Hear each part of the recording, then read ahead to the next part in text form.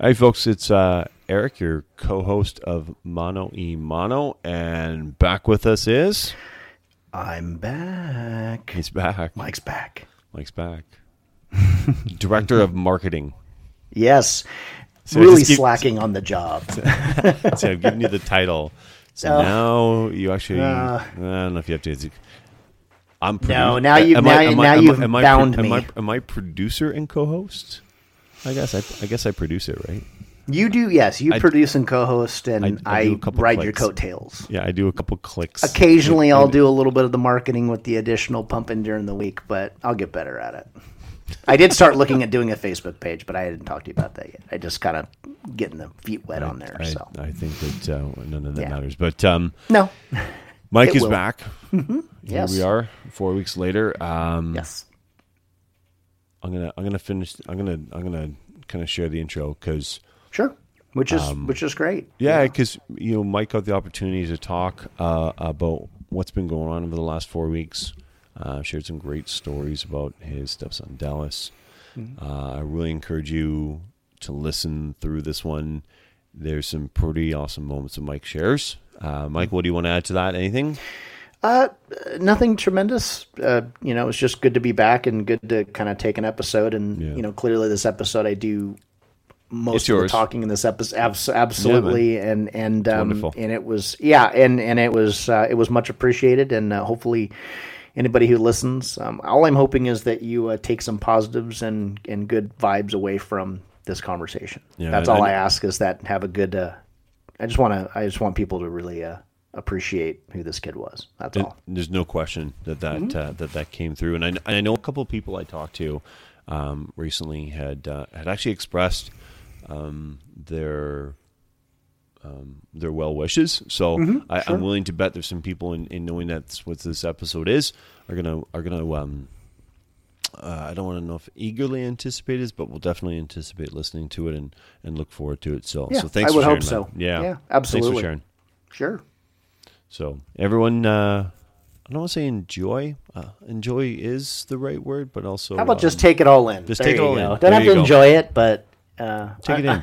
Yeah, just take it all in and feel with it how you will. That's how I look at it.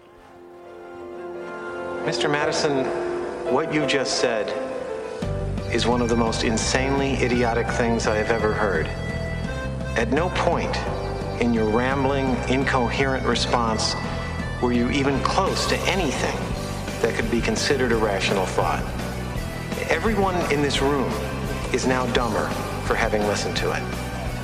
I award you no points, and may God have mercy on your soul. It's good to hear your voice. Yes, it is good to be back. It's been a month.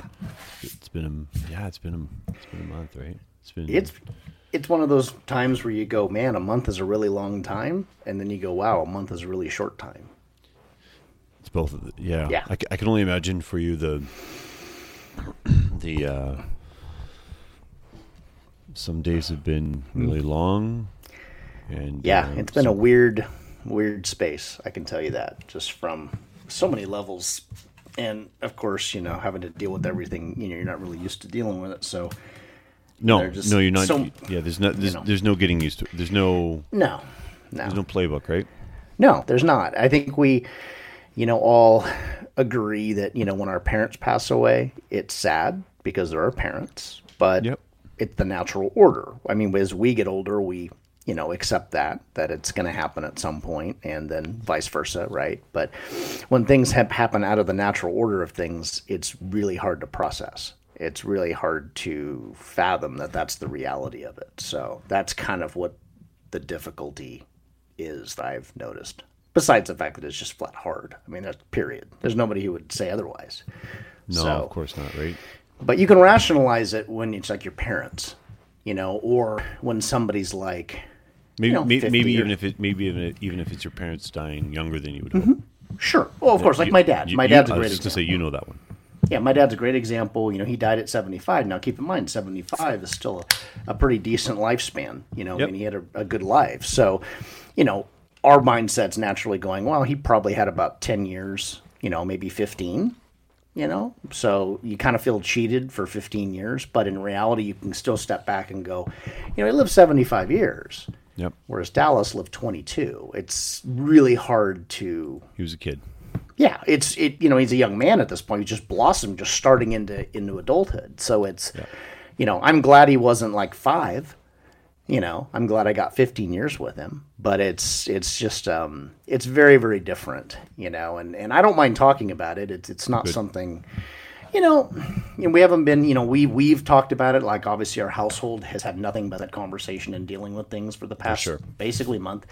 But, it's not something I shy away from. Obviously it's easier for me to talk about it now than it is 3 weeks ago, but, it's one of those your moments, right? Sure. Oh, yeah. And that's the thing. Like Susan, she has been ridiculously strong through all this. Yeah. And the moments that she's not are completely understandable. Oh, my gosh. It's like I can't even, like, I'm going through a completely different experience. Like you and I've talked about this. Yeah. That my loss with Dallas is completely different than her loss with Dallas. So everybody else's relationship and their loss is different. So I don't have the luxury of, the biological bond that they have. Now, that doesn't take away from, the bond he and I had individually that we created over 15 years. But I can't pretend to understand what Susan feels like.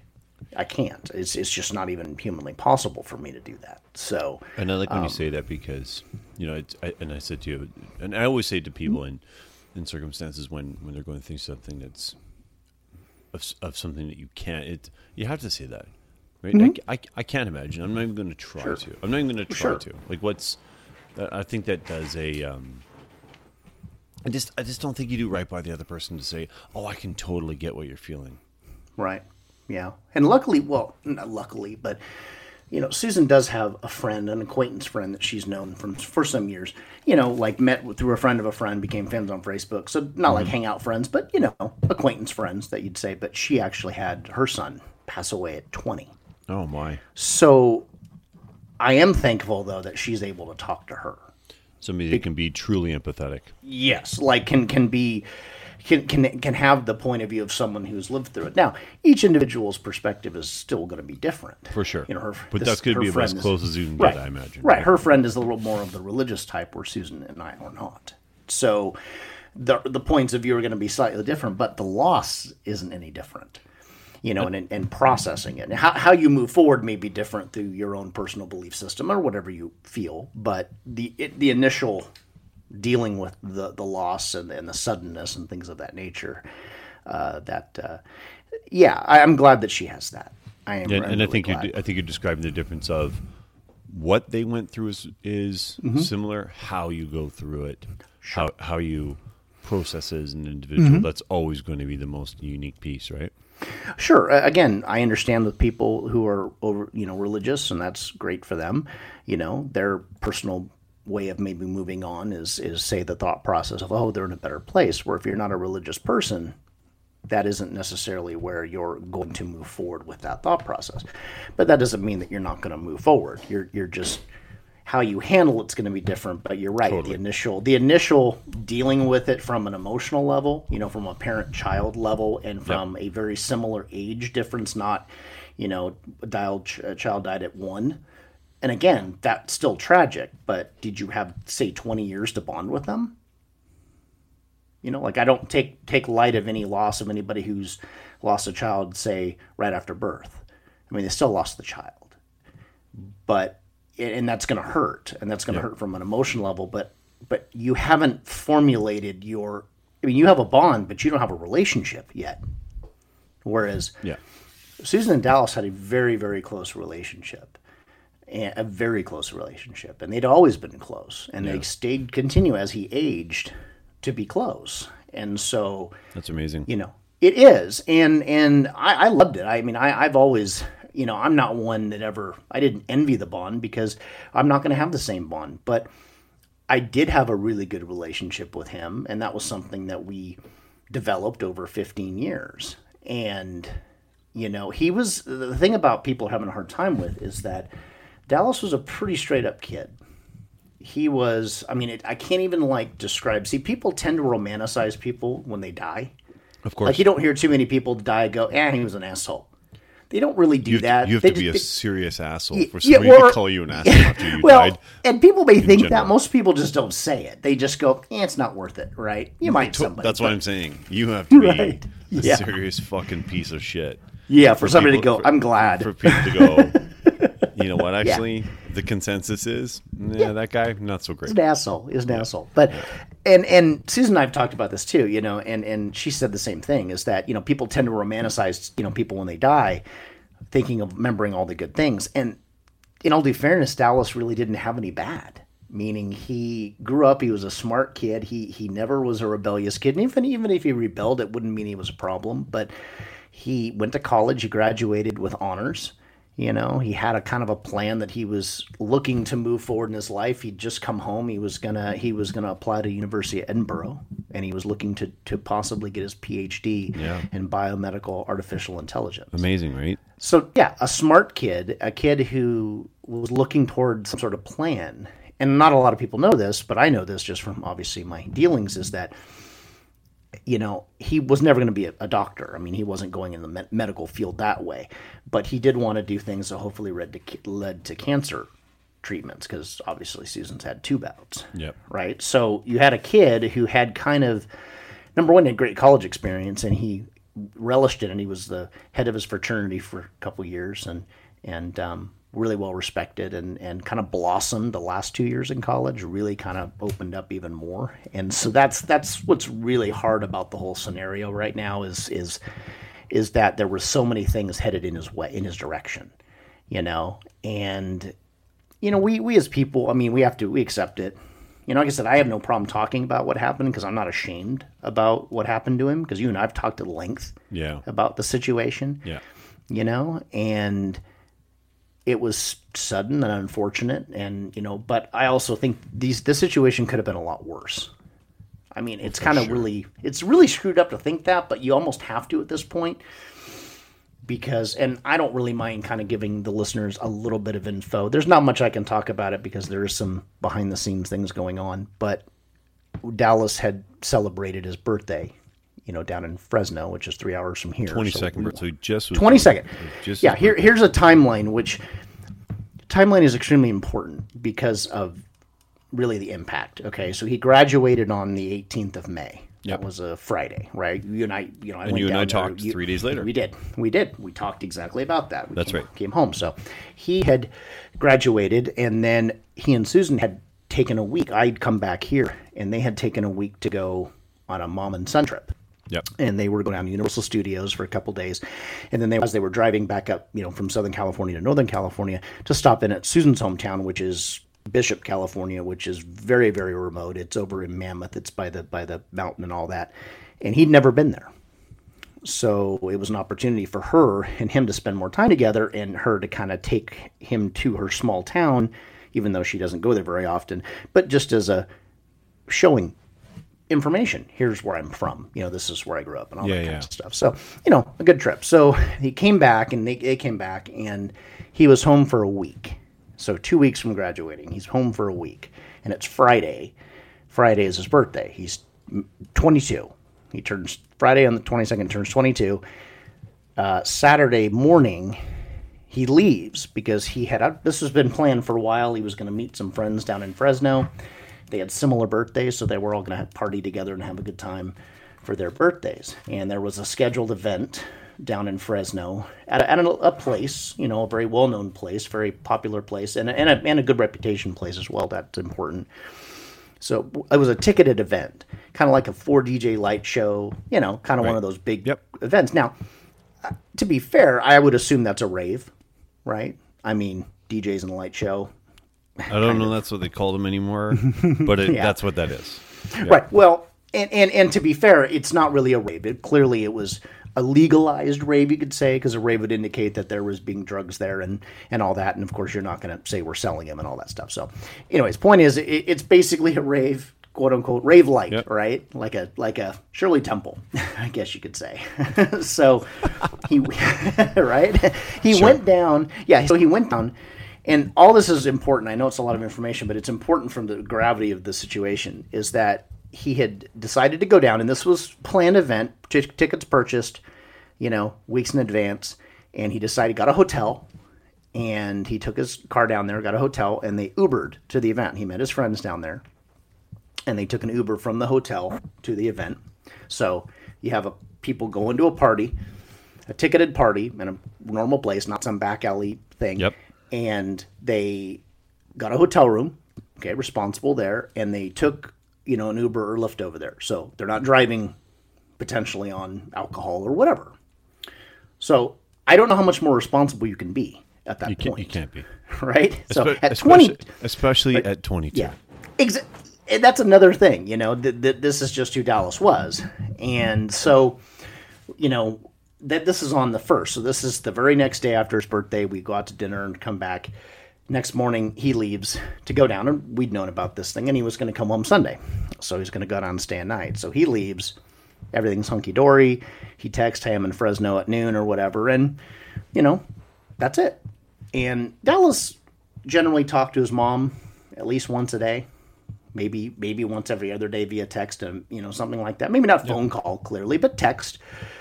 So, he was in normal contact until the time that you would expect that he was going to go out with his friends. And so we go to bed, and then at 4 o'clock in the morning, we get a phone call.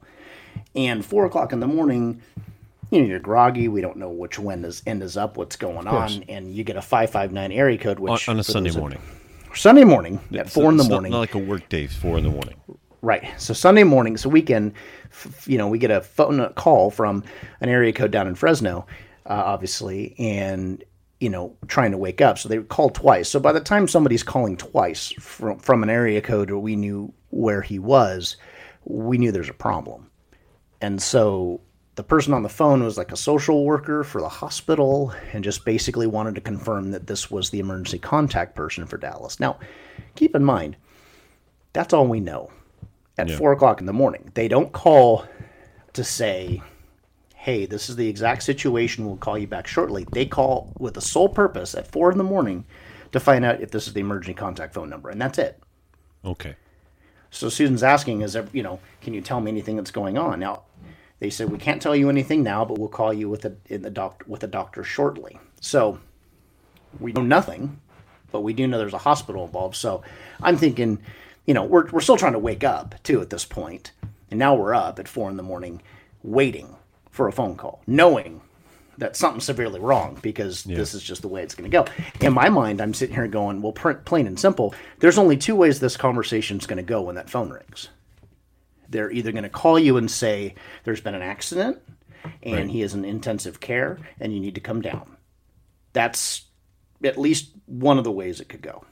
The other way is he's no longer here.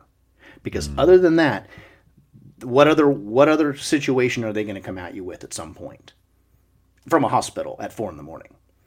So that's basically calling the emergency contact to confirm that. Right, exactly. Yeah. So, and we're sitting here at between 4 and 4:30. They didn't call till like 4:30. So 30 minutes from the time we got woken up out of a dead sleep. That's a long 30 minutes. It's a long 30 minutes. And, you go through the emotions of, like I did, this is a joke. This has got to be a joke. We're half asleep figuring out. And she's like, it's not a joke. This was like an older lady on the phone. This was not a kid make a prank call, which would be stupid anyways, but it doesn't make sense. And so they call back at like 4:30 now, and now we got them on speaker, and now the doctor comes on. And basically what had happened, and again, this is all conjecture, because again, there's a lot of swirling things in the background, going forward after all this. But what ended up happening is it looks to be that he possibly took a drug, ecstasy, which again, kids do. We've all done it probably at some point, or at least thought about it. It's not like, right, I have done it. Susan and I did it together about 10 years ago. So it's not like, this is some, oh my gosh, you're doing heroin. No, okay, we'll back that part off. It's like, it's not like I don't know. I just don't look at like as the same thing. I mean, I know it is similar, but anyways, marijuana, ecstasy, those are the kind of the fun drugs. You're not doing the hardcore cocaines and the heroins and So what if it even was that, right? Right. 22 honestly, right? Yeah. I mean, I mean, we've all, and I'm saying, when I say we all, I'm talking about at least Susan and I specifically. Yeah. We have dabbled in a couple of different drugs in our lifetime through the 44 years on this earth. Of course we have. Right. Yeah. I'm clearly recreational, that's it, whatever. But again, we were all young. So it looks to be that what he took, either he had a bad reaction to, which is entirely possible because things affect everybody individually, or there's a significant possibility that what was in that drug was not supposed to be there.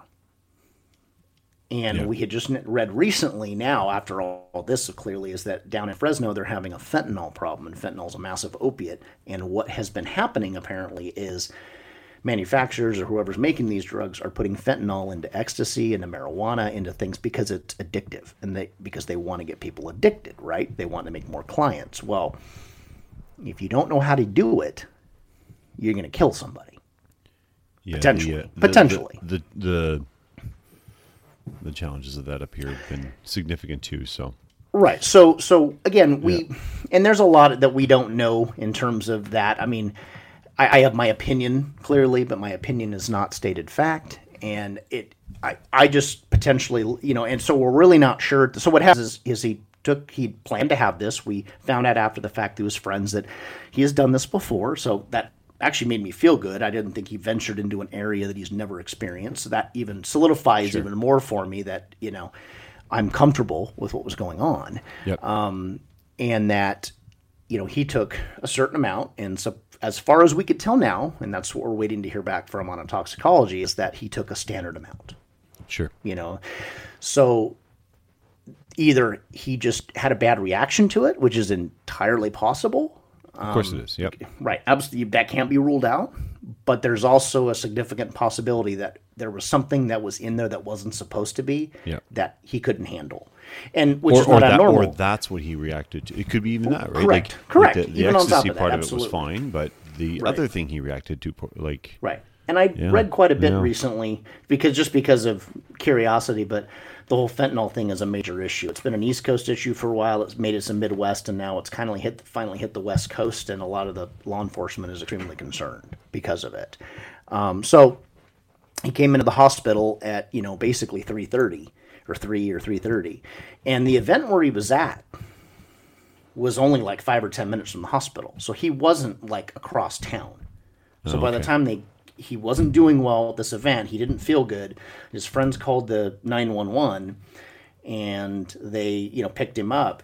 And he was in the ER. It was less than 20 minutes, probably. So, 20 minutes is a long time, but not from going from one location to another, and also taking into the human factor of, oh wait, he's not feeling well. Do you want to sit down? That kind of thing, right? Where we need to call now. So, he came in the hospital, and basically from the time he hit the hospital, they did everything they could. He was conscious. He was unconscious, but he was breathing by the time he hit the hospital, but he never regained full consciousness at that point. So, so we're being told this basically at 4:30 in the morning, on top of the fact that basically what we're told by the doctors very simply, we think he died of an overdose. Yeah. There's a couple problems I have with that. First is there's no way for you to fully know that at this point. And I say this from knowledge I gain later. Like, it's one of those things where it's like, obviously you're a doctor. I'm not a doctor, so I'm going to default to their expert opinion. But that's what it is at that point. It's an opinion. Sure. Because they don't determine that until after they do an autopsy. So they give you what happens, and then they hold off on the actual cause of death so they can make sure they go through all the other things to make sure that they've not missed anything. But the fact that they told us specifically, right then and there, that it looks like that's what's happened, it really kind of was irritating to the point of where I'm like, well, first of all, when you say that, it makes both of us feel that you're implying our kid's a druggie. And in reality, he's not a druggie. Druggies don't graduate college with honors. He clearly was recreational using, as we would expect people to do, but this wasn't a kid who was like spiraling, so that's kind of what really, but anyways, and a lot of it, to be fair, it was probably our own sensitivity at the time. So I'm going to chalk that up as well. But the reason I say that is where this ends up going is that we got contacted by a detective who wanted to look into the case. Okay. And because of what's been happening down in the area. And when he called Susan, and he asked her to give her a rundown of what she knew and what happened, and she told him specifically of these conversations, the detective basically said that he's appalled that they told us that. You're not supposed to do that. He's like, you're not supposed to just go out and tell somebody their kid died of an overdose. Let me take 1 second there, Mike. I got somebody at the door. Perfect. Go for it. Hey, what's up? House alarm or fire alarm? I don't hear something. Oh, that's the house alarm. I'll come deal with it. Yeah, I'll come right now. Did you text me? Oh. Okay, our alarm is doing something funny. Go for it. So I got called there. Our first interruption. See this? It's okay. It's gonna happen. See this okay? So you got to put a pin in what we were at. Mm-hmm. You know where we're at. Yep. Okay. And it's yours again. Look at this. Oh, I'm not talking for 5 minutes. I won't be gone for 5 minutes. So you got 1 minute. The thing's right outside the door of the garage. So I'll be right back. Okay. It's yours, buddy. Alrighty. The last time I was left to my own devices, it was actually kind of fun because I tend to ramble quite a bit. And especially with everything that's been going on, we're certainly not, obviously this podcast today is going to be heavily centered on this unfortunate situation that my wife and I have dealt with. But I think our intention with that is really to, be able to get it out now, talk about it now, and then, as we move forward here, we can just move on with what we were doing, but didn't want to gloss over the fact and not kind of address what was happening, even though it's personal, but it is good to talk about it. And Eric and I have been friends for quite a bit of time, and we've talked extensively, off the podcast about this whole thing. But, sometimes just talking about it is therapeutic. So I definitely don't mind sharing, the situation and kind of things surrounding that, just as the ability to be able to get it out there. We're very proud of what Dallas, who he was as a person and what he'd accomplished at a young age and where he wanted to go. So, his memory is nothing but a good memory for us, other than the sadness that he won't be able to contribute, anymore into this world of what he was already doing. And just being very blessed, to have him around for the time that we did. What a wonderfully caring young individual he was. Through this time, we've spoken to many, many people, that he went to school with, and even administrators and everything that have all called and shared their condolences personally. And, that we can't thank anybody enough for that. Obviously, we knew Dallas on a very wonderful level, but, he was in college for 4 years, so obviously we didn't get to see, how he'd blossomed with his relationships other than, what we'd seen cursory. But it was very clear to us, through all this, that he had made some really wonderful friendships and had some wonderful friends and fraternity brothers and school people that he had become very close to that kind of reinforced what our opinion of Dallas already was, which was great. We like to brag about that we knew before everybody else. But unfortunately, this is the difficult time of life, and everybody's going to deal with this on their own level in their own way and everything. And, I have friends that, this obviously shakes them because, something like this happens, it makes you turn to your own children relationships too, so everybody can feel from that on a parent level.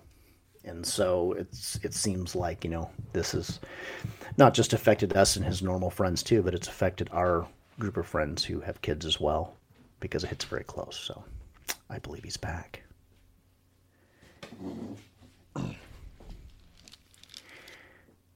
Right. Were you able to successfully thwart and I say thwart specifically, thwart the threat? I'm not going to say successfully because I don't know. It was the smoke. Did you just unplug it? No, it was the smoke alarm, and I don't know. I don't know if it was just wanting to be tested. Right. Quarter after. And that happens too. It is up beeping every once in a while. Yeah. Yeah, it's irritating. We have the same thing here.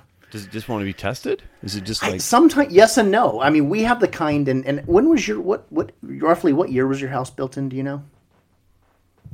Give or take. Like roughly how old's your house? 10 years? 94.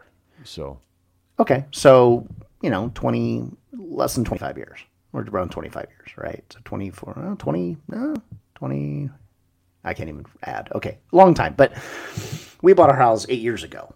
And so our smoke alarms, not only do they have the battery, but they also hook into the power of the house. So, but ours doesn't. Yeah, it's bad. Okay.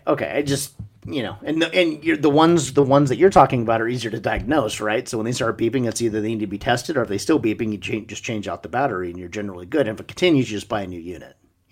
Yes. These, it's one of three things. It's either most of the time you have to buy a new unit for like $20 or whatever it is, or whatever. Exactly. It's kind of a pain it's nice when they hook into the house, but when they don't work, it becomes a pain in the butt to do. So anyway, yours will be an easy fix.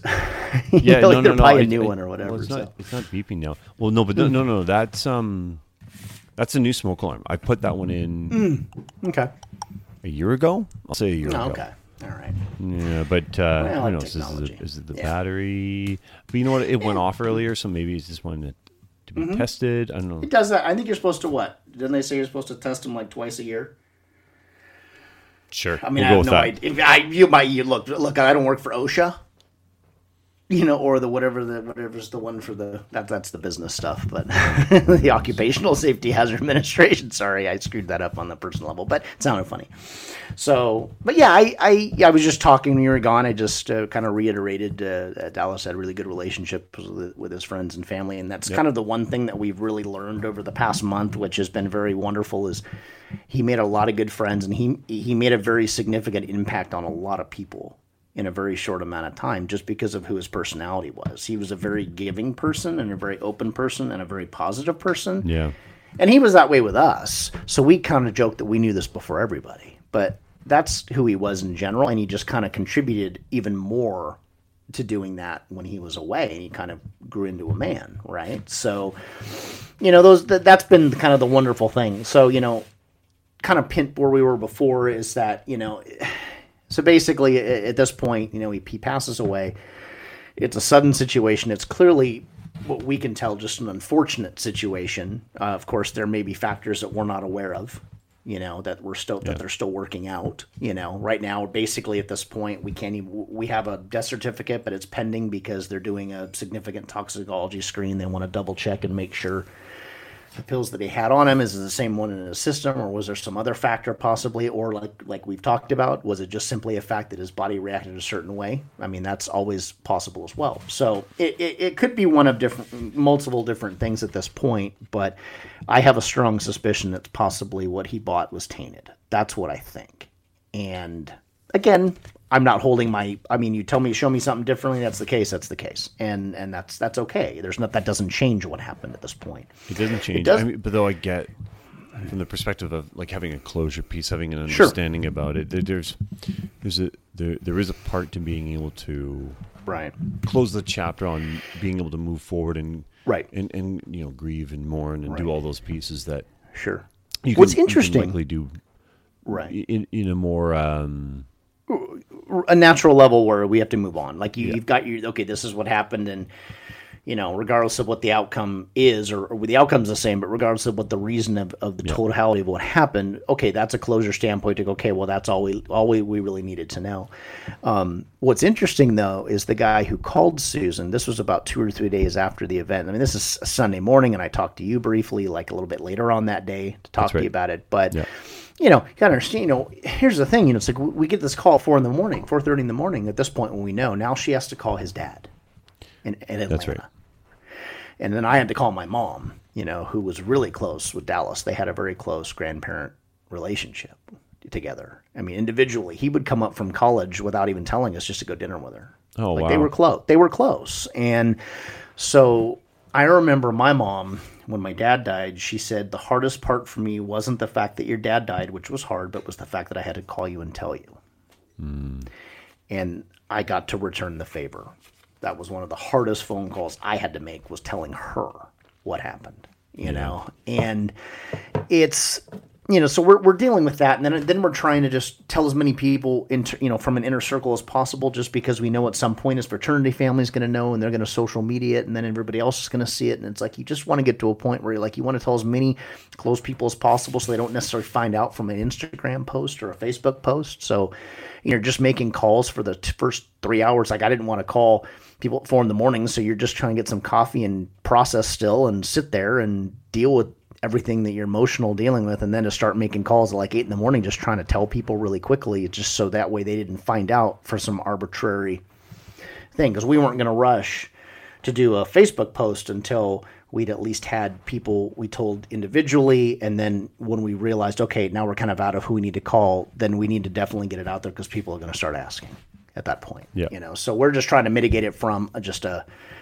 standpoint of trying to get it out there as quick as possible, as clean as possible, so we can just figure out what to do. What's the next step? This wasn't like he died in Sacramento, which is 30 minutes away. This is 3 hours away. So and like we were saying, there's no playbook for this, right? There's no playbook for it when it's in, it's right here in your house. With, there's at least locally, if it's in Rockland or Roseville, which is close to here, at least you're local, right? But we have a feeling what would have happened. The reason that we got told over the phone is because we were not local. Right. Once they figured out we were not going to be able to get there. And That's I right. think that what would have happened is, if it was local, they would have said, we need you to come down to the hospital right away. And we wouldn't have known what was going on, and it would have had to make that drive and then be told. We think that's probably how it was going to go. Right. But so we were blessed because... So you were saying Fresno to your place is about 3 hours. Three hours, Give or 3.5 take. hours, depending, right? Yeah. So about 3 hours. And we were blessed because Susan's dad and stepmom live right outside of Fresno, about 10, 15 minutes out of Fresno, and her stepbrother lives in Fresno. So what they were able to do was, when we called them, they were able to go over to the hotel that he was at to get his personal belongings, his keys. Again, we're trying to figure out what happened at this point. And there's all these swirling pieces. So, and then her dad even went down to the hospital to identify his body, which was extremely helpful, because we would have had to driven 3 hours to do that. And even he said it. Even he said, I at this point, the least I can do is not have your mom have her have to do that at all. Do her dad stepped up huge. And luckily, like I said, we have those ties in that area, so that way there were some logistical things that made it somewhat easier. We still had to make several trips down there individually, for funeral arrangements, the cremations and going to the. We actually interviewed with the detective that was looking into this, so we're still doing that. Interesting fact, though, is that the detective who called us, we didn't realize this because he never identified where he's from. He gave us his name and cell phone. He's a nice gentleman, but we didn't know where he was from. We figured he was from Fresno PD or Fresno Sheriff. Yeah, he was Department of Justice. Oh, interesting. Yeah. So apparently, and we went down and interviewed with him, and he got a lot of information. We gave him his phone. They were going to look through it and to see if they can track anything. And he said he's had he's concerned.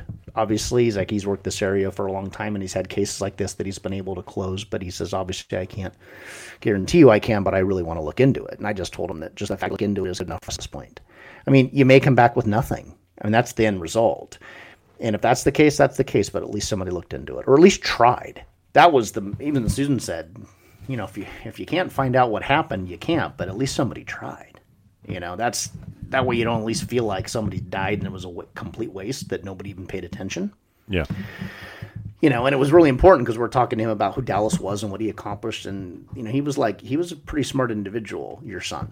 So I don't think this is just a case of, I think there's something going on here with maybe potentially if maybe purchase something that he's like, it just seems like a kid doesn't really make a really bad decision like that. So he's like, I have a feeling maybe something is more at foot here and potentially in it. But of course we can't determine that until we know. So, but we, maintenance and something may not come out of it, but from the time that you and I talked, and it's been a month. So from that, we went from that event to then having to plan a celebration of life because his dad came into town right away from Atlanta. He and his wife came in and stayed with, his brother and sister-in-law who we know as well. And they're not too far from us, probably 20 minutes away is where they were staying. But they came here right away, and there was a timetable. I mean, they live in Atlanta. They have lives, right? We all do. So we had to try to figure out how are we going to go getting, funeral arrangements done, cremation, all the stuff down in Fresno, to then having a celebration of life all before the 15th of basically June, which was like 13 days total. So we were able to do it. It's not a long amount of time. Nope. It's a while, but it's still when you take you think it's basically 2 weeks roughly, and 2 weeks is kind of a long time, but not when you're trying to figure out, is there going to be a caterer available?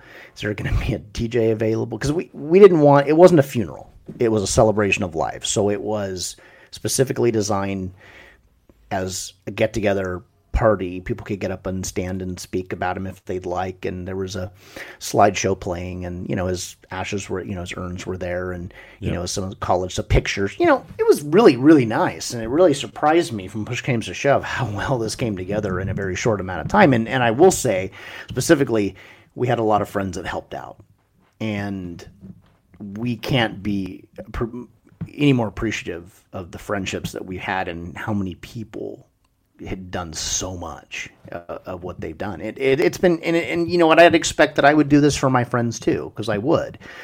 But until you're in the middle of it, you don't really truly appreciate how much went down until it's over and go, man, that was a lot in a short amount of time. And a lot of people stood up and said, I'll take care of it.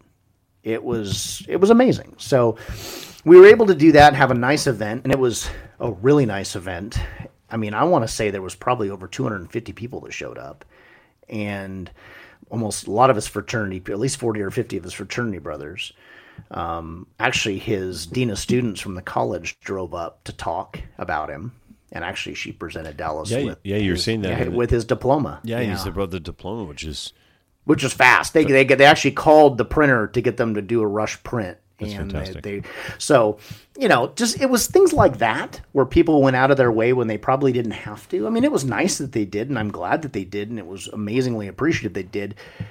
But yeah, they went ahead and got that printed, early so they could get it, so she could at least present it to Susan at the event, which was wonderful, And so, when people are doing that, like when your dean of students of the college drives 3 hours up to do that, the kid, he had an impact on people. He worked with her, actually, and he had an office job there he did on campus as well. So she had a relationship with him as well. But that just kind of reinforced what people's opinion were of him. In terms of that someone would drive all the way up 3 hours from Monterey to Sacramento, do an up and back trip to be able to give their respects and present a parent with a diploma. I mean, that's very nice. So yeah, it says a lot. It does. And Dallas earned that. That wasn't us. I mean, don't get me wrong. I want to say about 80% of the people that were at that event were there because of people we knew, Susan and I, and our friends, and Dallas' fraternity. And that's not his dad's fault. His dad lives in Atlanta, So there is going to be a natural, more percentage of people that are here for the other part of the family, right? Just because they're local. So, but we did have quite a few, and it was great. We had a lot of people that showed up, and my buddy who I used to roommate with, who lives in Texas, the one I was telling you about, he was looking us up and finding us on Spotify and stuff. They actually flew out and were able to come to the event too, and that was great. And so we saw a lot of people made a big. There were several fraternity brothers that came out of state to come to this thing. So we were, by the end, we were really, really happy, just because of how many people were able to get up and pay their respects and talk about their feelings about Dallas and everything like that. So it is therapeutic, but I didn't realize, because of course there's no playbook for this, that was all the easy part. I mean, we knew it was hard, but when you keep yourself preoccupied the whole time, like when you just have to go from point A to point B, like the first 2 weeks, it was running around nonstop. There was a decision that needed to be made. We had to, arrange a funeral home down in Fresno and talk to the guy, and then eventually go down there. And we had a viewing with his dad who met us down there. There was just a lot of stuff that happened in a short amount of time. And I knew that the good thing is once you hit past the 15th, we could start to move our life forward. We have to accept reality, but at least the heavy lifting's out of the way in terms of planning and doing right by Dallas and all this kind of stuff. And that's true. That's still true. But once all that busyness stops and you have to think about it all the time, that's really where it shifts, into more of the emotional part of it. It was already emotional for the first 2 weeks, but you could kind of zombie it and get through it because you had things you had to do. But once that's over with, so the last 2 weeks have been extremely stressful. It has been way more stressful than the first 2 weeks, mainly because of you having to deal with the emotional aspect of the impact and everything. And then, just dealing with the reality of it. Because it just still, even today, like every day I wake up, it still feels kind of fake. It doesn't really feel real. And a lot of that is because Dallas hadn't moved home for very long. He hadn't set up shop here. He was going to be here for about a year. If he'd got into grad school, he would have missed the first grouping, but he was going to work for the second. So he'd have been with us for about a year, but he was back for a week. And, we'd already converted his old room out into my office that I'm in now, but that's because he said he wanted us to. It wasn't like we kicked him out. And we had a spare room that he would stay in when he came, and it was great. And that's where we were going to hole him up until he decided what he was going to do. But he hadn't really moved home full time. I mean, he was there for a week. So it kind of is weird for me. It kind of feels like he's still at college because he wasn't around all the time. Yeah, I was going to ask you about that. How sort of that dynamic was playing out with that. Yeah, and it's it's kind of weird for me. And it's different for Susan because she spent a whole week with him right away. Like I didn't. I got the first week. He came back. I was with him, and then But for me, it still feels like college. It doesn't feel like he ever moved home, and so I have to every once in a while, the reality that I face is I have to see a picture. We have, we've already put a couple pictures up in the house of him. We've got his urn up clearly, and we haven't really done anything with his room that he was just staying. We just closed the door, and we'll handle that over time. That was just going to be whenever and whatever. But when you have the wherewithal to, and we're not people that aren't going to be able to. I always find it really strange. There's a right time for it, though. Right. Well, I always find it very strange. I don't want to be. We don't want to. Neither one of us said this too. We don't really want to be the people that can't move on. When you see parents and it's like their life stopped. And I understand. I mean, I understand where they're coming from. Yeah. I mean, I fully grasp the pain that is involved with that and how hard it is to move on. But we didn't want to be those people. Now, granted, you're right. We're not doing it now. I mean, we're going to move on in time. It's certainly not right away. But for us, it's just easy. We can close the door, and then we can do things a little bit at a time. And eventually that room will be something else, but we're not in a real hurry about it. It's just going to be handled when we want to handle it. There is no timetable, But that being said, we've put more pictures up around the house of him. Yeah, you're showing me those. We have his urn, obviously, and we actually put it next to his dog that we had to put down a year ago when he was at college, but it was his dog specifically, so they're together, right? And then we actually just got his diploma and framed it and put it up. So we have that up in the house. Susan actually bought we all bought the same frame. We bought one for Dallas, and then we really liked it. And so Susan bought one for herself because she's going through getting her master's right now. So she's going through her master's program dealing with this too, by the way. So let's just add another level of stress for this woman. Of course. I stress, don't get me wrong, but I can't even comprehend what she has to go through with it. But so she went ahead and bought now the same frame so she can match his. A year from now when she graduates. Well, I went and bought the same frame, but I don't have a tassel because it's been 25 years or whatever for me, and that's fine. I didn't care. So, but I ended up buying a frame, but it's the same frame. It's just not the one with the tassel. So what we've done is we basically have 3 frames, and at once Susan graduates next year, we're going to frame mine up and frame hers up, and we're all going to put it next to Dallas. So we're all going to be together. Very awesome. It's cool. And so we started that process, and those are all things, and that'll all be ever changing. We can swap pictures out and do other things, but we're not people that do shrines. It's just weird. It is, but there, weird. But I get it. I agree. It is a bit weird. There is a particular catharsis, is that the right word? Oh, I don't disagree, though. I agree. I'm not making fun of people that do it. I'm one of those people. Well, maybe a little bit, but I'm talking about what you guys are doing, putting a picture up here and there. Each time you do those sort of steps, there's a cathartic move in doing each one that moves you towards. I don't want to say getting over it, because I don't think this. You is never get over it. No, you don't ever get over it. But getting to the point where it doesn't affect you negatively. Sure. 99.9% of the time, because there's going to be times when even 10 years from now, herself or yourself, you'll have a moment, right? Like absolutely. Maybe you just and you just sit down on the couch and you have a good cry about it. And absolutely. And that's completely normal. Sure. But, these like you said, closing the door to his room, stepping away from now, saying that now's not the time. There'll be the right time, and you guys will figure that out. Yeah, well, it's like, and then that whole 2 weeks that we were there. I mean, his dad came over with his brother, and Dallas has a brother, and it would be a stepchild for Susan when she met Devin. Devin's about 4 years older, so Devin's like 26, and he lives locally, and he's married, and he's a sheriff, Sac sheriff, and he's Chapel's biological son, Dallas's brother, but it's Susan's stepson. Would have been stepson when they were married, but they were fairly close. I mean, Devin's been close with us for some time. Meaning we have my father's brother's uncle's roommate. Yeah, exactly. Basically, yeah, Lone Star. Yeah, exactly. Thank you. Dark Helmet. Of course, one of my favorite supervillains of all time. So. So they came over one of the days, and we'd already kind of gone through and said, okay, we want to keep this, and personal things, not just your stereotypical whatever, right? Like we had kept Dallas's glasses, and it's a personal thing, right? Like I kept Dallas's motorcycle helmet, the one I think I showed you, and the motorcycle itself we gave to Devin. Venom, right? Is that what? Yeah. You what? Yeah, the Venom helmet. Venom, sure. Right? Yeah. At some point when we have a page, I'll post all this. But so Devin and Dallas used to ride motocross. Well, you are our kids. Marketing director, so I know I got to get on that. Remember, I told you once I get going, I get going. And then I kind of stalled for the past month. Forgive me. Yes. Well, and actually, of course. Yeah.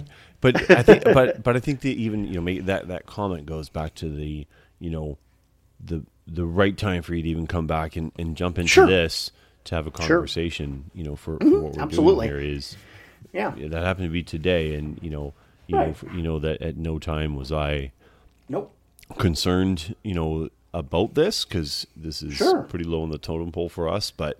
Well, absolutely. But at the same time, I also knew that getting back to normalcy would be important for you. But I was very close last week, and the reason I didn't know is because I worked a 6-day shift, and I had to work an 8-hour overtime shift the Monday after. I was at that point. I'm like, I'm going to start a long week, so I'm just going to back out for one more week. But actually, I was ready emotionally last week, but physically, I just couldn't do it till this week. You said so. Yeah. Yeah. So, so we gave Dallas his motorcycle to his brother. His brother, you were saying that too, right? Right, and which was fine. We certainly weren't going to do anything with it. I mean, I don't ride motorcycles. Susan doesn't, and Dallas and him have a bond, so we did that. And we ended up giving Dallas's car to Devin as well because he needed one as well. So that's kind of two things off our plate of getting rid of things. But we kept our where I was going with the personal things. I kept obviously his motorcycle helmet, which my mom bought him for Christmas, and he and I spent hours picking that helmet out. Like he and I were on the couch in Christmas time because she said, whatever doesn't matter the cost. I want you to be safe and I want you to enjoy it, which was great, And so he and I just sat and we, he had this website and he and I went through all these helmets together and that's the one he wanted. So we kind of had our moment, even though my mom bought it, we had our moment of, of course. We have our Marvel connection. We both like the comic books and the stuff and all that stuff. So that was kind of important. So, Dallas's glasses and certain personal items. Like Dallas is interesting. Dallas, never wore white socks. He hated white socks. Like he always wanted to wear funky colored, fun, just different socks, which is not unusual. Apparently, I see it all the time now. But I'm kind of the other way most of my life. I never really cared, but I kind of started to see where he was coming from. Like about 2 or about 3 months ago. Fun socks are awesome. Well, I never really cared much about it. But then I really started to look at it. Well, here's the thing: is I had just started to decide, maybe he's onto something. I'm 44. And I'm taking a cue from a 22-year-old at that point. We know he's a smart kid, so. Right, absolutely. and so I had decided probably, I don't know, a couple months before, like 5 or 6 months ago, I started buying socks. I started, eBaying or whatever, or Amazon, Marvel socks and just fun. I just want to build up my collection. I said, that'd be cool. Now, once Dallas passed away, there were a couple specific pair of socks that he had, like Monterey Bay and Google and all these things he'd done. So we kept those because those are kind of sentimental in terms of that. But I took all his Marvel socks. So I already have some that I bought. So I already made a decision that literally for the rest of my life, I won't wear white regular socks. I'll wear white ankle socks or whatever, but I'm not going to wear regular socks. I'll always wear other socks because I'd already started that route, but then it's also kind of my way of having Dallas with me for the rest of my life, just subtly. His influence. Nice. Yeah. And I'm I'm very happy with it. So now you're going to go from your dolls. Mr. White. Yeah. To Mr. White socks. To buying socks. No, literally, I've already bought probably, I don't know, 20 pair, 15 pair. Oh, yeah? Oh, yeah. I just been, pick and pop here and there, $5, $6, whatever. And because, again, I'd started before all this had happened. So I'd already kind of started in my mind going, I think I like what he's doing. I think I'm going to start having fun, right? So I had already started this before this happened. And it just kind of solidified once it happened as even though I'd already started this, it's kind of my way of continuing it and being a part of him with me, right? So, yeah, it was organic, completely organic. It's like, I would have done it anyways. I probably would have said, even had I not decided to do that before, I probably would have, I'm going to do it. But I just think there's something that came organically from it that really was kind of cool. So, but yeah, we've done these subtle little things, and it's every, like you said, every day is a day, and there are good days and there are bad days. My work has been fantastic. Susan's work has been fantastic. My boss is great. I've known him for a long time, and he's just like, look, if you're not feeling it, if you need to step away, just ping me. Hey, I got to step away for a few, and just go. He's like, I don't care about it. You can go for 10 minutes, go for an hour. I don't care. Just go do what you need to do, and don't worry about it. So good. And yeah, and my work's been great about it. Nobody's, I've been back for, 3 weeks now, about, give or take. This will be my third week back. And, it's really hard to get back in the groove. Like, I'm someone who's extremely organized at work, and I know what's going on like 90% of the time, all the time, because I handle dealerships and all that. So I just I have my pulse in each store, like I understand. Yeah. And when you're gone for like 2 weeks and then really you're mentally gone for another 2 weeks, it's really hard to get back up to speed. And so it's taken me a long time. I'm still not there. Like I told him, like, boss, I'm like, look, I'm just looking to get through each day. Like, I'm just looking to come in and go, here's my start time. I'm going to get to 5 o'clock or get to 8 o'clock, whatever time I stop and go. That's all I'm trying to get to each day. And he's like, works for me. So I'm just, I'm kind of in one of those modes where it's like I'm getting back to work, but it's very, very weird. It's very weird. The sort of the motions and stuff right now for you, right? Yeah, it's a lot of it is I didn't realize, coming back to doing what anybody does for a living. I mean, whether you work in the business field or like communication field such as yourself or whatever, there's a lot to remember. There's a lot to know. There's a lot to be on the ball, especially when, like, I've been in my job for 15 years. So it's... Yeah, so you know what you're doing. I'm at the point where I don't know what I'm doing, so... Well, that's okay. So you don't really know yet. You're okay. But I do know what I'm doing enough to where when I come back and I'm at a... My boss is listening. Hold on. He's listening. No, he's not. I totally... No, I don't think he does. But my last bot... Oh, I got to tell you about that. Yeah. You remind me of that one. I got to... Cool. Sure. But keep going. Sorry. No, I just... Sure. Yeah. No, I just know that it's one of those things where you step back and you go, I'm just not right. Meaning I come back and I'm doing everything and I'm good at what I do in general. Yeah. I know I am. I've been doing it for a long time. And I'm able to go from point A to point B, but I didn't anticipate how hard mentally it would be to sit in that chair and go through the day-to-day routine. Because you've not been through it. Exactly. Well, in essence, you've been through a traumatic event. The traumatic event is loss, and it's a sudden, unexpected loss, not a parent who was sick for 6 months and unfortunately passed away, and it's still sad, and you still clearly get grieving time, and all that happens. But when you have a sudden loss, it's almost like you just get jolted to the point of where it's like you're just out of left field, right? So a lot of that comes into play, in terms of that. So you're right. You've come with a traumatic experience emotionally, and you don't really realize when you're trying to get back in the groove of, the Groove Everyday routine was okay, but coming back and adding, okay, well, this is what you do for a living. And then I happened to drop myself back into work right at a time when they changed some processes, so things were kind of new. And so I'm getting dropped back in the middle of it with things being different. And then we had a coworker who's out on paternity leave. Obviously, he just had a second child, so we're short-staffed. So it's kind of like, you get dropped back into it, and everything's going 100 miles an hour, and you're going about 70. So yeah, that's been basically, I mean, like, I can just say this, and I'll say this because I'm very proud of it, is that Susan has been through so many things in her life. Besides the fact that I'm sad that Dallas has gone, I'm angry for her. She had kind of a rough childhood in general. Not really details there, but very tough childhood in many aspects. She's had 2 bouts of cancer, which she survived just recently, the last one 2 years ago. Yep. In the last 12 months before this, we'd lost 2 of our dogs that we're very close to. We're animal people, so, we lost 2 within 12 months, and then now we lost Dallas 4 months after that total. So in a 2.5-year span, there's been some significant emotional situations that she's had to go through. And I'm just angry for her because at this point, I mean, what more can you ask her to do? She survived 2 bouts of cancer and now has to deal with and is now going to outlive her son. And I'm very angry with that. That's where my anger stems from. Like, I'm not mad. Okay, I'm sad in general, and I'm not mad at Dallas. And I think that we've kind of blessed that we don't have any regrets with Dallas. Mm-hmm. So we're not emotionally guilty about anything. And some people may or may not be. I don't know. But I just know we're not, because we were always had a good relationship, and, we were happy with him. We had a great run with him. And, so we're not tied to any guilt factor. I will say this. We're very happy that he didn't decide to tell us what he was going to do when he was down in Fresno. And because I know we would have said, just be safe.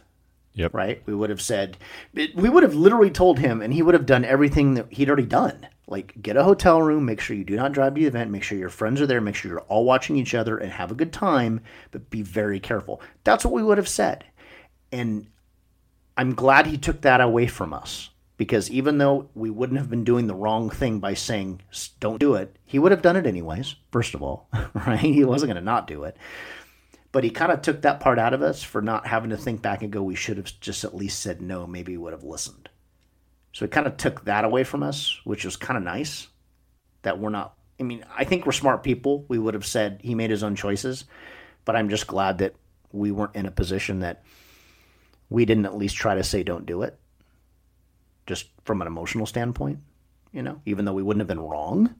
It's just, I'm glad we don't have that extra aspect with it. So I do thank him for that, actually. He was going to do what he was going to do, and there's nothing wrong with that, and we're very fine. And I say this to people all the time, and when Susan, she'll have many conversations with her friends saying, hey, he's a good kid. He didn't deserve it, one bad decision. I've told her many, many times, he didn't make a bad decision. He made an unfortunate decision, not a bad one. He didn't make a reckless one. He didn't make one, that, from an outside looking in, you go, oh, that's just crazy stupid. He made a very sound choice in what he was deciding to do, and he was trying to be safe. He was doing everything you would probably ask anybody to do. And in fact, I think for a 22-year-old kid, he was doing more than most kids would have done. Oh, no question. And I think, right? if any, maybe this is the way to put it. Mm-hmm. He made a decision that came with a consequence that was too harsh for what he decided to do. Right.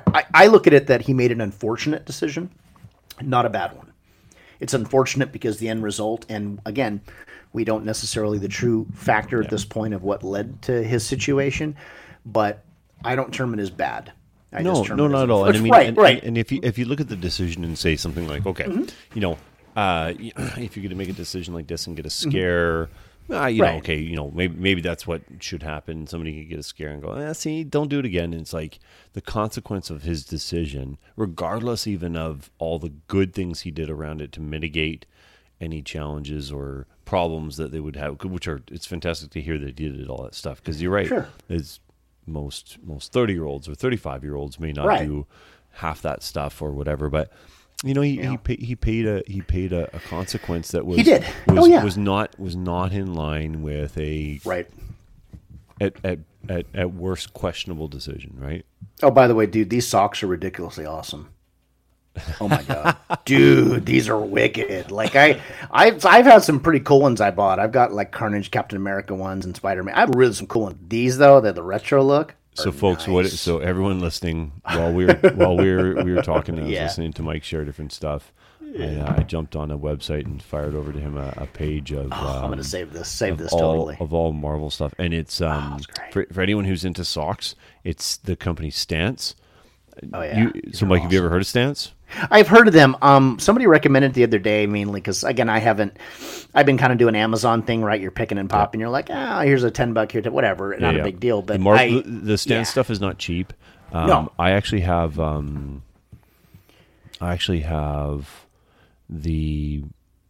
pair of. I only have one pair of Stance, but I have the. Oh, they have an underwear too. That's nice. Oh, yeah, they're underwears. I do have a pair of Stance underwear. They're fantastic. I actually have a pair of Star Wars socks by Stance, and and one sock is Kylo, and one sock is Finn.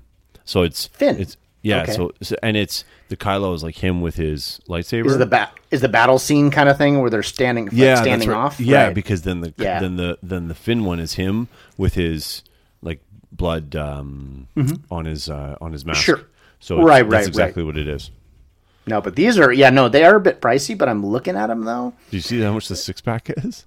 Oh yeah, I'm looking at $165. But I'm looking at this but see, the thing is, mind you, you're looking at Canadian prices because I think that is true. So what, around 24 or something? I mean, it's not that huge of a difference. It's not that big of a difference. It's close. But here's the thing, though. I'm looking at them though. They're wicked though. Oh, they're so good. I mean, they're friggin' wicked. Like I'm looking at these, going, I'd pay 28. Loonies. They're amazing. Is that what you guys call them, loonies? What's your? That's $1. Oh, okay. Well, see, I at least knew that. Yeah, man. The loonies. I said I'd pay 28 loonies for baseball everyone. Awesome too. Oh, I bet. And I'm only this on the Marvel page. I'm gonna go. I just saved it under my favorites, but it's like, but yeah. So I got off a Stance, but I was looking at them. I'm like, these are awesome. But they're so good. But yeah, just everything that's happened and with Dallas and again, I will read this though, just because I've never read. Susan and I've read this, but I didn't really tell anybody about it. Mainly because it's very weird to be a step parent at a memorial service when the other parents are there. Mm-hmm. And again, his dad is married, and Alicia, and we have a good relationship in general. I mean, are we all buddies? No, but we're all very civil to each other and have had no problem with our relationship, you know. But, Alicia and I are in a different scenario. So you go to an event where you have, Susan and Chapel and his brother and all this, and, you're kind of like, it's just not the same for you. And, I wasn't going to talk up there because, people got up and said something, and I didn't really want to do it at first because I didn't really want to. I tend to be a pretty decent talker in front of crowds. I mean, I don't love it, but I'm pretty decent at it. Like once I get going, I'm fine. But I didn't want to be in a position where I could potentially overshadow his dad. Sure. I get that. Because I have a decent ability to speak in front of a large group of people and humor and all that, right? I didn't want to overshadow.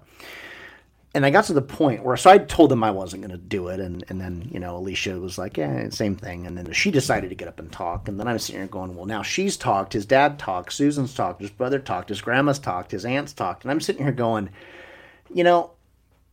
at this point, I don't want to look back and not have said something. Like, I don't want to look back on this event and say, I just chose not to talk because, people aren't going to understand why I didn't talk.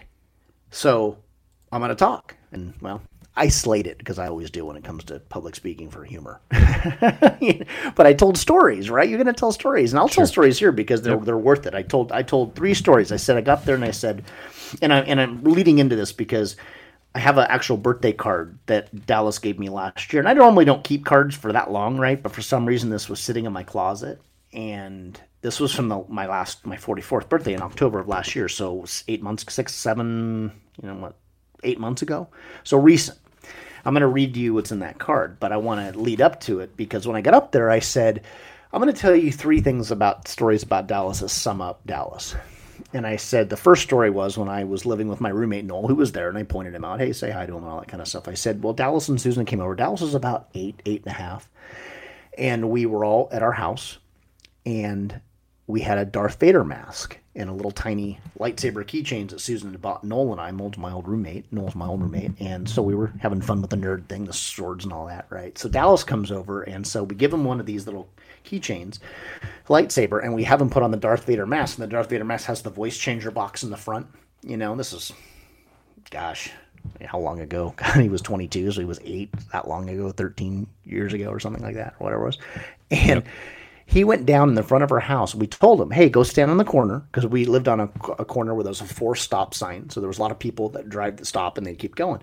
Go down there and say, he went down to the corner, and we're on the corner. So it was only like maybe, I don't know, 20 yards off from the house. But he's at the corner, and he's waving his lightsaber as every car that goes by. He's got this Darth Vader mask on, and he's doing it to everyone. And every single car gets an individual wave. You know, left, right. And then he would turn around and he would come back and run. No, keep doing it. He'd run back down. And we must have done this for like an hour. Mind you, we're all drinking. You know, the adults are drinking, right? So, but that was the first kind of funny story, because that was kind of like Dallas, right, at 8. And I said the second is when he came home, you know, I think it was like Christmas, his first semester at college.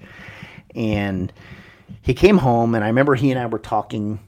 You know, I don't know, it was like 11:30 at night on a Friday or whatever. We were chatting, and I said, so, you having a great time at college? He's like, yeah. He's like, so, have you been partying it up? I was like, no, not really. Oh, okay. I'm like, well, you meeting any girls, having fun? I haven't really done that, no. And I looked at him and said, well, what are we paying for? Which does get a laugh, by the way, because it is funny. But, totally does. Right? But again, it also does bear truth that I will say this, that Dallas's college experience and my college experience were two different things, and they were always going to be two different things because we're different people. He had a good time. You know, he did his pot here and there, and he had fun, and he knew girls. But Dallas he wasn't an overly huge partier. Like, he partied, but he wasn't like, you know, hey, let's just go meet girls and do all this kind of stuff. That wasn't Dallas' personality, you know. And so that's why the story was funny. The third story I told him, though, is like his sophomore year, he came home, and Susan makes a killer enchilada. Chicken enchilada. She made him actually this weekend, but she's really good at it, right? So she'd make him, and she said, I'll make him since you're home. So she makes him. And we're eating at the table, and Dallas is up at our kitchen island behind the table, and he's fixing food. And he grabs a French roll off the back of the counter, and he starts shoveling chicken enchilada into this baguette, French roll or whatever. And I'm like, what are you doing? And he's like, oh, I'm making a chicken enchilada sandwich. Nah. And I'm looking at him going, you're nuts. You know, this is your mom's signature chicken enchilada, right? So here's the funny part about that story. I told that story there. And I said, that was Dallas. Dallas did whatever he wanted to do, and he ate some funny stuff. But the funny part is I never let him live it down. Like, I brought it up all the time. In fact, I brought it up about 2 weeks before he died. He said something about, oh, you don't trust my judgment? And I was kidding, and I said, well, you did eat chicken enchilada sandwich, so it is questionable. So, I mean, I brought this up over 3 years. But it was fun. It was all clearly in jest, you know, but it was fun. So that was the story. But the one serious note, because I said I'm going to tell you 3 funny things, a serious thing. 3 funny things with those stories. And I said the serious note is Dallas never made me feel like a step-parent. And I said, I'm sure Alicia can also attest to this, being in the similar situation. I said, but, you know, Dallas never treated me differently than, you know, I ever felt like that I didn't have a role with him. And I said, and, you know, I think it's very important people understand that, and that our relationship is that just Dallas never made me feel like I wasn't really involved with him, you know. And so the reason I bring that up is I didn't read this card at the event because I couldn't do this in front of his dad. I couldn't. Yeah. You know. And Dallas and his dad had a decent relationship. This is not a knock on his dad. His dad moved to, you know, Atlanta. You know, his dad was very active in his life in terms of he helped us pay for college. You know, he was a part of that. So, I mean, there's no negativity when it comes to that. But Dallas was not necessarily as close as he got older with his dad as, say, he was with me. And that wasn't a competition. It was just natural, you know. And I had a very big habit that in my entire life, and Susan and I were very happy with this, is I never talked ill about his dad in front of Dallas, ever. Right. In the entire, no matter what, even from the first day I met him to the first day I met Dallas till now, I've never said anything in front of Dallas that was negative about his dad, ever. ever. And it was, and I didn't really have a lot negative to say about his dad anyways, don't get me wrong. But I certainly, if I had an issue with something that was going on or if I didn't agree, I certainly would never say it in front of him. To Susan, I would talk about back, like normal people behind closed doors. But I'm just not one of those people that ever badmouth his dad in front of him by any means. And for the main reason is they didn't really have a reason to. I mean, for the most part, his dad, I think, was in his life. He could have been a little bit more active, I think. And I think he feels really guilty right now about everything. But, that being said, he was extremely helpful in the college experience. So he was an active part of everything, right? So, but the reason I bring that up is the card that I have here was my last birthday card. So this is this was last year. And I don't know why I saved it. I mean, Dallas always was known for writing cool stuff in birthday cards. Like, he was a very sentimental kid. And Dallas would tell you his emotions. He was not somebody who hid something from you. You could have an open, honest conversation about feelings with Dallas about anything. And he did it all the time. So this isn't unusual for him to write a card that has some sentimentality to it, because he did it quite often. But Dallas was also really smart. He never overdid it. Like, he did it just the right amount of time. I mean, he never seemed like he was going overboard. Like, Dallas, whenever he wrote you a card, you kind of read it and went, that's exactly what he's feeling at the moment. He never seemed like he was just overdoing it, So he wrote me that he got this card, and this is my birthday card from last year, and this is what it said. This is what he writes in the birthday card. Mike, you've been everything a father should be and more. You're truly a wonderful person. I cannot thank you enough for how you've loved my mom. She's so happy with you. You've helped us through very dark times when it would have been easier for you to leave. You're an archangel, deserving of your name. I love you, and you're my father. Family is not blood. Thanks, Dad. That's what he wrote me on my birthday, not a Father's Day card. Man. Not a Father's Day card. Yeah. A birthday card. Wow. And I stress that to people. I haven't really told a lot of people about this card, so now it's going out on the web. But again, it's fine. I mean, look, I'm not doing this to show anybody up. I'm trying to just say what kind of a relationship that people had and kind of the person Dallas was. And, you need to know these things, that this wasn't a Father's Day card, right? This was one centered on a birthday, but he chose to tell you how he felt about you on an individual level aside from your birthday. And so, I cherish that. I'm glad, and actually I'm really glad I found this because, it's the most recent, and I remember I didn't find it. Susan found it. She walked it in and she just handed it to me and go, I think we need to keep this. And I was looking at it and I go, absolutely. I'll never get rid of this card. This is like one of the coolest things any kid's ever written to me. And it was one of those things where but it's able to describe like who he was as a person and kind of what our overall relationship was, and Dallas and I were very close. We didn't talk every day like he and his mom did, ever. I mean, we talked, I don't know, maybe once, twice a week on a text message here and there. And it's usually kind of sharing something like a picture or an article that's funny. It wasn't like we talked for a long period of time. I mean, he talked to his mom a lot. And of course, I knew what would be going on if stuff was going on. So, I mean, it's not like we had that kind of relationship, but he would text me at like 12 or 1 o'clock in the morning, occasionally, not a lot, and just say, hey, thanks for everything you do.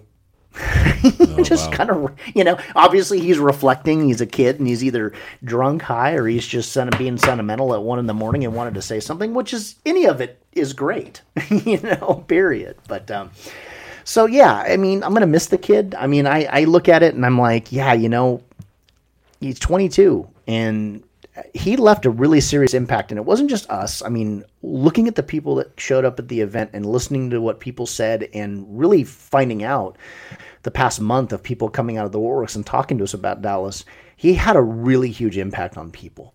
And it's really a sad time for people in general. And it's truly sad, because he was a kid who had a lot going for him. He never, he always appreciated what he had. And he never took for granted what he did. He worked hard in college. He was really, really smart. And there were times that Dallas was usually the smartest kid in the room. But he never really acted like it, which is good. I mean, that's great. Dallas was always a little bit smarter than most kids, regardless of what age he was at when he was growing up. He was always a little bit more mature in terms of his approach. So yeah, it's sad. And, like I said, Susan's having a different experience, of course, than I am. And, being a person from the outside looking into Susan, it's really difficult too. Like, how do you comfort somebody at a random part of the day when they break down, Yeah. It's hard and it's emotionally hard, and she has every right to break down. And I mean, she's been an amazing rock through this whole thing. She's, and she didn't have to be. And I know, like everything, we have good days, we have bad days, and there's nothing wrong with having a bad day. There's nothing with, like I said, stepping back, having a good cry. It's totally fine. It's expected. It's expected. It's healthy. Yeah.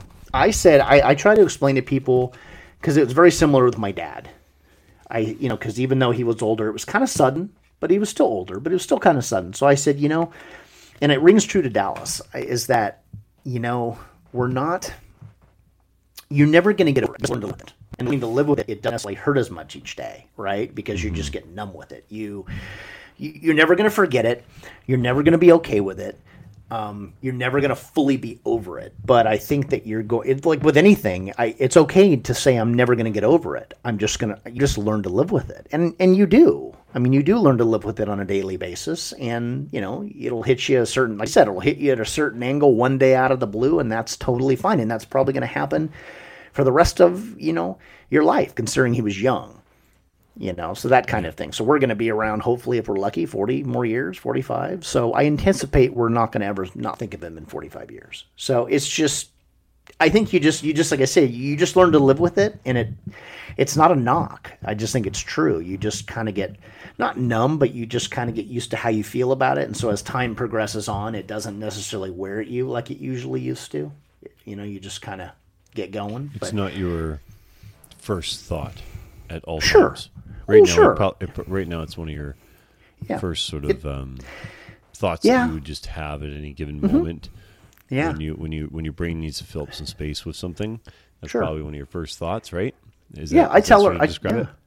Yeah, I told Susan, I go, it's like, first it's going to be a week, then it's going to be, as of now, it's just hit over a month, then it's going to be 6 months, next thing you know, it's going to be a year.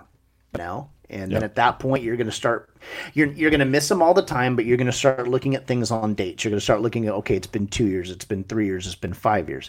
You're still going to think about them all the time, but you're going to think about it in a time frame as we normally do, a couple weeks, a month, 6 months, year, 2, 3, 4, 5, and then That's right. 5, 10, 15. It's just what we do, right? For quote unquote anniversaries, right? That's how we look at it. So, but yeah, and for us, him being, he died 2 days after his birthday, technically 2 days, because it was 3 a.m. on the 2nd, it wasn't on the 1st. So it was 2 days from his birthday. I mean, it's all the same time now. Yeah. Totally. It's all going to be right there, the same time all the time. Yeah, in the future, you'll say he died on his, right at his birthday, basically. Sure, yeah. So, but we've had, like I said, we've had a wonderful support system, and it's so good to hear. Oh yeah, and I can't thank our friends enough. I can't, for how wonderful everybody's been, from, just helping us organize something so quickly to just helping us get out a little bit, right? And just, checking in, and all that stuff. And we do, like I said, we've always prided ourselves that we have a very diverse and eclectic a group of friends, and we're always appreciative of it, because we always kind of laugh, because when we got married, we had our reception here locally. We got married in Jamaica, but we had our reception locally for everybody else to come. And our friend Elise, who we've known for years, a wonderful lady, and she's like, "You guys have a really large, weird group of friends, don't you?" Just because if you looked at everybody that was there, it's like, well, yeah. And it's, I don't know, we've always been kind of proud of that we just kind of have this really widespread group of people that we know, and they're from all different backgrounds, and where we got to know them, whether it be previous works or current works or growing up or who knows, friends through friends that became close to us. I don't know. There's so many different things that have happened. So, but we're very blessed that way. And everybody's been so helpful with us, especially with everything that's going on. So, we can't thank everybody enough for what they've done, and all we can do now is what we're doing. Like for me, it's like doing this tonight, and I have no problem coming back. And I was kind of saying when you were gone that this is just therapeutic to talk about it, because you and I want to continue to do this like we do. And it's kind of good just to get this part out of the way. Let's just talk about it. It's, again, it's not a shameful thing to talk about. And, of course not. been gone for a month, and yeah. And people kind of, should know, you know, and I look at it from Dallas as such a unique individual. I just want always people to know what a good kid he was. I just want people to know it, you know. So, you know, I was saying when we were gone, I said, this is just a really good podcast to kind of just throw it out there and talk. And then, you know, as we move on, we'll be able to do what we were normally doing, but it didn't kind of seem right to kind of gloss over it and move on. Agreed. Right. So it's right. So yeah, I'm glad. and you and I've talked. Yeah, and you and I've talked extensively over the past month off podcast, clearly. So you know a lot that's been going on. That's right. You know, checking on you every day. Yeah, absolutely, and it's much appreciated. So again, collective group of friends, and how did we meet? On a cruise 12 years ago. And you did have some good interchangeable cat podcasts with Amy. Yeah, which I listened to. They were very good. Who's absolute? I'll throw this out there. She's a sweetheart. Yep. And I say that in an affectionate way. She's a very wonderfully caring young lady, and she's checked in with me individually too. And I can honestly say that's been very much appreciated. So I'm glad that you guys had that time, and I kind of look forward to getting in a third there with you guys. That would be fun. So her with us. This is our podcast. Yeah. Well, that's what I mean. Yeah, you got it. I also didn't want to say three-way because it just or threesome. Or threesome. Yeah, and why? It's funny why I didn't, because you've seen the stuff I post. Why wouldn't I just say it? But, you know, I don't know. For a second, I was kind of like, eh. You're so shy, Mike. Yeah. Yeah, you see the stuff I post all day long. You're like, dude, you're worried about saying that? I've seen what you posted earlier today. Yeah, seriously? That's like tame. In the 2 minutes before you got on this podcast, probably. Yeah. Oh yeah, probably. So yeah, it was one of those things. But you made a point a moment ago, and you know, I think you know you've shared just a whole ton here today, and I'm glad you did. Yeah, and there's so much that's happened behind the scenes. This is just like a glimpse, and I've talked about it, but there's just too much, you know, to talk about. But it does feel like there's perhaps a therapeutic thing for you, and that's awesome, man. I think that's fantastic. We said we would just hit the record button here, not set anything up for us, not have anything, and that's where it went, and I love it. And me too. And I love that you shared all that. I think on that point. I mean, unless there's anything, you keep talking if you want to, but I don't want to pivot to any other topics myself. I agree with you. I actually think I really like the idea that we kind of just talked about this, and this being a contained, specific, in and of itself episode. That's it. And I totally love it to leave it at that. Yep. And that way we can continue when we go forward to do our other topics and jump on tangents and go left field. But I totally agree that it just seems appropriate to stay with one topic on this specific I feel like day. I got my opportunity the day he passed away. I connected with you, and honestly, I probably I was like, I did not know if I even wanted to ask you if I wanted to record an episode of my own, because I was like, it didn't. But then I was like, you know what? You know, I asked you how you felt about it, and I knew that even just giving you the respect of asking you, because I knew you could say, no, man, this is our thing. Right. And I don't want that. And I knew you would if that's how you felt. Sure, absolutely. So I feel like I got my solo episode that day. And in a way, this one is sort of yours. You know, I agree. You took the opportunity to talk about a lot of stuff. And I hope that you feel there's maybe even in the whole piece of moving forward and healing and all that this maybe was some part of that. Yeah, I agree. I think it was great. A small part, right? No, absolutely. And again, it was one of those things where I kind of also, from a cultural aspect, wanted to have something down, on a recorded to talk about the kid, because he was just a really great kid. Love it. And that way, there's just some other proof that's out there that there was a discussion about it. And I was really kind of excited to do that. Like I was really excited to give people, I just wanted to give people background, because I thought he earned that. I mean, this kid earned people to know who he was as a person. And so I love the idea of just being able to go here, you know, and always have that and always be able to come back to it and reminisce about it, you know. You know, we can, Susan and I are, you've noticed for a long time, we tend to use humor to mask things. So we tend to be, you know, like I said, I do a lot of the Facebook, Instagram posts. Like I just do that. I do that anyways, but you know, it gets heightened when I'm doing this, you know, but it's how we mask. And that's part of who we are is, you know, we tend to just use humor to move through things. So, you know, that's just who we've been, so we accept it. So a lot of people don't understand it because it can be pretty dark. Like I try to tell my mom has a good sense of humor, but she doesn't. Like I have my dad's sense of humor, who is really off. My mom doesn't have an off sense of humor. So when I try to be funny with her with this whole thing, it's not funny to her. Like when I say, you know, I got to tell you, Mom, you know, I told Dallas all the time I didn't like when he was messy, but he didn't really need to go to this kind of extreme. We find it funny just because it's dark. It's super dark, and it is funny. She doesn't find it funny. Or she doesn't recognize it as being humor. Like she's kind of like, huh? And I'm like she doesn't get mad, but she's just kind of like, what? Like I'm like, you missed it. It you know.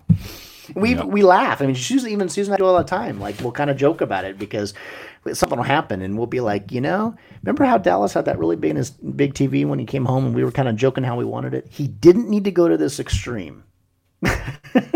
You know, that's what we say because it's just kind of stupidly funny. All this, I know. It's so good.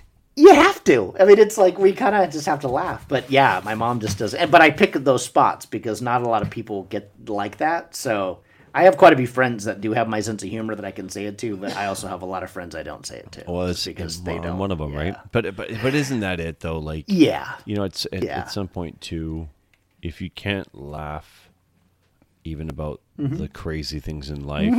Sure. You're just taking things too seriously. If you honestly believe someone who makes a joke like that is being serious, oh my gosh, then that's on you. My mom, I think it just goes over her head. I don't think that she doesn't get it. I don't think she processes it as a joke. I think she's just kind of like, okay, whatever.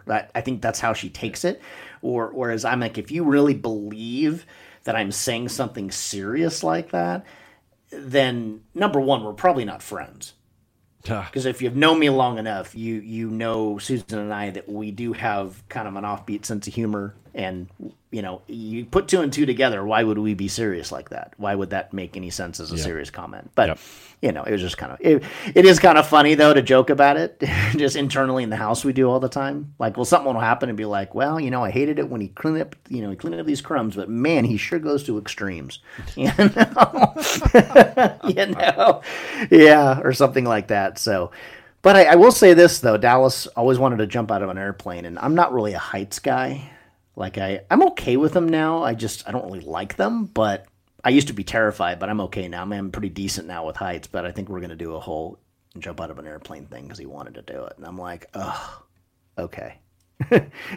Susan guilted me into it. I don't know when we're going to do it, but yeah. I don't know when we're going to do it. We do actually have an airfield out here in Lincoln that does it. So, I mean, it's like local to us as well, but I'm kind of like, I don't know if I can go that extreme. Like I had a hard enough time like standing on the Space Needle years ago. And granted, I've gotten better since then. Like that was kind of in the beginning when we were dating, and I was not good with heights. I didn't even like to be the space. I couldn't even go on the deck. I didn't like it. Now I'm a little bit different. Maybe this is an idea. We should do a trip because I keep. Yeah. For years I've said I'm gonna jump. Sure. Okay. You guys should come up here. There's a great jumping field in Pitt Meadows here. Okay, we should do a trip back up there. We'll talk about that one. Yeah, I'll talk to. I bet she'll be really into that. Like we're into it anyways. Like she's kind of. It's one of those things where she's into it. I'm kind of like, if you want me to do it, I'll do it. And of course, if you're going to say Dallas wanted to do it, I'm going to do it. But if we can turn it into a trip where we come back up and see you guys and I'll do it up there, I think that would be awesome. We could work out something because last time you were here, you literally visited. It was very short for a day and a half. It was a day and a half. You were going the trip. Sure. We could do something like you guys come up here for like a week or so, and a couple days, and whenever that is, we could take like the time off, and do something like go camping or go like drive up to like some like actual spots and Yeah, right. We'll talk about this one offline. Yeah, this. I think that would be good. I think Susan will be very intrigued with that, especially since we can kind of make a thing out of it. You know, to like come up and do that. I think that would be really fun. Trip and like go do. Because last time it was funny because Griffin is 4 months old at the time. Yeah, and you were only here for like a day and a half. Right. It was like we kind of checked a couple things out, but not really because we really didn't have time. But yeah. Which was fun though, because we are kind of home people too as well, so we had a great time just hanging with you guys. Yeah. But it would be you're right. It would be definitely fun to do a separate thing now to come up and especially with he's older now, and you've got your other little one, and it's a different environment. Yeah, totally. Right? Yeah, it's a different environment. I mean, God, Griff is huge. Like it's ridiculous. I mean, every time I see him, it's like I forget that's how like. You're actually one of the first, like, I don't have very many friends that I've met that had just become parents when we became friends. Okay. Like, you guys weren't parents when we met you. No. Right? And then, right, so you're actually one of the first groups. I've had friends that I've met that have had one child, had to be fairly recently before I met him, but then they had another one later. But not where, like, we become friends and then, boom, here's your first kid. Yeah. Right? So you guys are like one of the very few friends that we have that's happened to. So we kind of get latched on to time with Griff. Yeah, no, I totally get that perspective.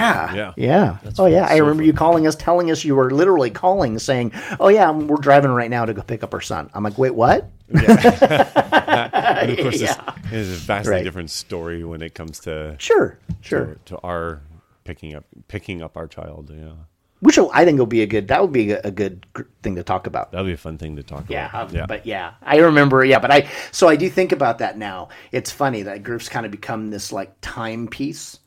Because we look at them and go, kids definitely become markers for you. Like, and we have groups of friends here that, they had their first child that was like maybe 1 or 2 when we met them. So they were still young when we met them, but then they had like another one a year later. So then now we see them and it's like, okay, not only is Riley, our friend Stephen Christie, Riley's huge now, tall. Now, Gigi's older now too, right? So you get this whole so we have a couple friends that are in the realm, but you guys are, I think, the true first that I remember that actually it was like, here's your first. So I get it, like the markers in your life and stuff. But again, let's save this stuff. I think that absolutely. I don't want to take away from everything you shared. I really do appreciate that you got a chance to talk, and it was great listening to the stuff that you shared. It's good to talk about it and be back a little bit now. Yeah, I feel back. It's one of those things where you kind of go, like, once you get going again, like you get back in the groove. That was like with work. Yep. It's like you could postpone it for a long time and you could continue to do it and probably not everybody okay, but you get a certain point where you're like, okay, I got to go back, and that was kind of what this was. Like I was kind of ready last week and then I kind of took them like, I'll take one more week and then, okay, I'm ready now. And that was kind of where we are. So. And you got the chance to talk about everything that that I even got to learn some things in that little memento about the card. I mean, that's an amazing moment, and I know that you say it's an indicator of how great a kid he was. Well, and it, but it just shows how well you curated that relationship with him as well. So good on you, man. And that's touches my heart to hear. To how well you embraced him as well. So good for you, it kind of helps that I'm an adopted individual, right? Sure. I've never been one that ever believes blood makes the family. It's just who I am, because I had wonderful parents. They adopted me. They gave me a wonderful life. So I've had nothing but a good outlook on that. So I never view family as specifically blood related. So it really helped from the get go with Dallas that we formed a relationship, and there's never felt like there was a barrier. So well heck. Yeah. I certainly can understand that. Yo, absolutely. You've got 2 of them. we got the 2. You absolutely know. And then when they're older, they can find out that I'm adopted. Yeah, so, man, right? yeah. So, right? So, all these really cool sort of connections. Well, I'll tell you what. Definitely. Let's wrap this up. Yes. I'm gonna close it off. Thank you for sharing. I absolutely. Can't tell you, I love you, man, and I really appreciate that you shared that. And I appreciate everything you guys. You guys have both been great with us, and it's really good to be back and kind of get back talking again, and we'll get back into our other groove and all that. And I did listen to all the stuff that you did when I was gone, and I loved it. It was great, and it kind of gave me just be able to listen to something without having any personal stake in it, right? So I was able to just listen to it from an outside looking in enjoyed the individual stuff you did, and the stuff with Amy was great too. And I look forward to us all doing that on here down the road again, because I look forward to getting involved with that as well. So cool, man. All right, cool. Well, thanks, awesome. folks. Thanks everybody for listening. Sure.